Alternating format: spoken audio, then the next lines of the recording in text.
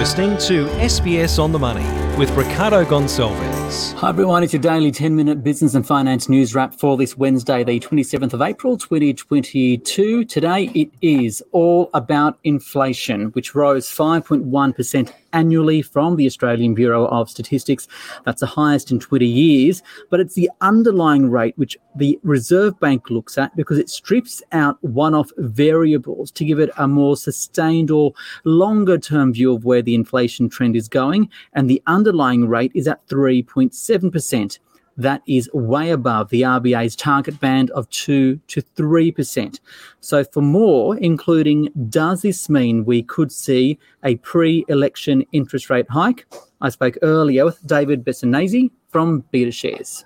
Yeah, look, it's actually probably it's the better question these days is where aren't we seeing the price increases? Because it's quite widespread. You're seeing it in petrol prices, obviously up, housing construction costs are up, education costs are up, food prices are up. Now, an element of this is an unwinding of some of the subsidies the government provided in areas during COVID. So there is a bit of an upward bias in some areas, but other than that, I mean, it's global supply chain bottlenecks feeding through in areas like construction costs, food prices, obviously petrol prices, and, you know, very strong underlying demand in the economy. Retail sales are growing quite strongly. So it's a combination of factors. But the bottom line is we are seeing broad-based price increases at a time when the economy is quite strong and unemployment, you know, quite low. So that underlying rate of inflation is now way above the RBA's target band of between 2 and 3%. So what does this mean for the timing of the first interest rate rise of this cycle? Why? And does the timing of the federal election complicate things? Yeah, I mean, the timing, I mean, the election always complicates matters for the Reserve Bank. But I had a view prior to today that the Reserve Bank may well raise rates next week, even if the inflation numbers came in line with expectations. So the fact they came in a bit higher than expectations only confirms my view that they will and they should and likely will raise rates next week. I think from a presentational point of view, from a public point of view, it makes sense to base your first rate rise in the cycle on the high inflation outcome, because others are arguing we should wait a month and see what wages numbers are going to do, because we do get an important wage number later as well. But, you know, then you're basically raising rates because of wages going up rather than showing prices going up. So I think from a presentational point of view, it makes sense for the RBA to move earlier on the back of this higher than expected outcome. Now, in terms of politics, clearly it complicates matters, but we have had a precedent in the past where the bank did raise rates during an election campaign in 2007. And I think the case at the moment is so clear that, you know, every economist in the country would conclude if they don't raise rates next week, it's really just because of the election campaign. So that's a hard position, I think, you know, for the Reserve Bank to, you know, basically be seen to be compromised by the election campaign. So I think it's a good opportunity for them to demonstrate their independence. So can you run through in a bit more detail what you think the immediacy is? Why not wait for confirmation that we are also seeing a lift in wages accompanying a rise in inflation? Well, for starters, the wage numbers we get next month aren't perfect. They measure wages at an occupation level. And what we're seeing is that, you know, many businesses are rewarding workers through bonuses, rewarding them by upgrading giving them promotions. And so these types of cost pressures aren't reflected in that wage price index measure. So other measures of wages are already going up. So there is a risk that the number actually surprises, you know, on the downside, or actually isn't that large. And then the RBA's, you know, maybe in a position where it's harder to justify a rate rise, you know, if wages don't accelerate. And I guess I go back to the first point that the RBA is an inflation targeting central bank. I think moving next week after a high CPI really does cement in the public's mind how important inflation is and why it's important to keep it contained. So I think it makes better sense for the RBA to move on the back of a high CPI rather than on the back of a high wages number if we were to get it. And a basic economics 101, what should we be worried about rising or surging inflation? Look, at the moment, the economy is quite strong. Unemployment is very low. I mean, we're looking at the unemployment rate of 4% on the way to sub 4%. So, and it is true that some of the price increases we're getting are supply chain bottleneck pressures globally, which may not last.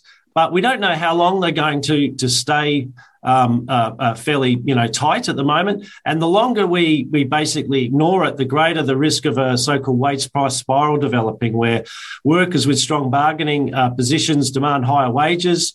Due to the strength of the economy, businesses can pass that on into prices, and you get sort of a wage price spiral developing, as we saw globally through the 1970s. And I think central banks around the world are now conscious not to make the mistake of the 1970s and look through the inflation pressures, particularly at a time when the unemployment is already very, very low. So if unemployment was higher, and we had a lot of spare capacity in the economy, the case to raise rates would be less. But at the moment, it's a very strong argument. Let's not forget the cash rate is 0.1%. So we're actually at emergency levels of interest rates at a time where inflation is well above the band and the economy is at full capacity. So those three things together make it a very strong case to raise interest rates. David Bassanese there from BetaShares saying that interest rates are likely to rise next week. That's in May by 0.15 percentage points. That would take the official cash rate to 0.25%, just ahead of the federal election. So what does the share market think? The S&P ASX 200 down today by 0.8%, 7,261. For more, I spoke earlier with Junbei Liu. She is an analyst at Tribeca Investment Partners. Look, the share market is down today, but look at, share market opened down significantly lower, now recovering. Look, the share market is not taking it very well because share market started to worry about the growth prospect, the growth outlook for the global economy, with the US potentially hitting recession in the next couple of years, China is slowing down. So the investors are really worried about the outlook for the share market, really. At the same time, US shares also being battered, particularly tech stocks. And it's the same thing. It's all about the interest rate story, isn't it? Yeah, that's right. So tech companies, they call the long duration companies. So their earnings, because they're such high growth companies, their earnings are really discounted based on the interest rate expectations. With high interest rate expectations, that means the current value of those shares are lower now. So the share market, the tech companies, has really been sold off in the last 6 months, and last couple of days has really been severely sold off. We saw the likes of Netflix has been sold off more than 70% of the value from its highs, and so many other high value tech companies. So in Australia, we should see very similar sort of reactions in the next coming while. So how do you invest in this kind of a market where there's rising inflation, interest rates are lifting? Where are the opportunities? Look, the opportunity is always about not following the herd. When you start following everyone else is doing, it's often difficult to make returns. So it's about taking a longer term view, finding the companies that have a proper business model, that generate good cash flow, and that will sustain and have this inflationary hedge, have the ability to pass the price increases through. The market leaders, the healthcare companies, So in this market, there's a lot of opportunities. It's about staying disciplines of what these companies do. Junbei Liu there from Tribeca Investment Partners. This SBS On The Money podcast is provided for informational purposes only. The content on this podcast should not be understood as constituting advice or a recommendation. It is not personal advice and does not consider your personal circumstances or objectives. You should contact a licensed professional before making any financial decision.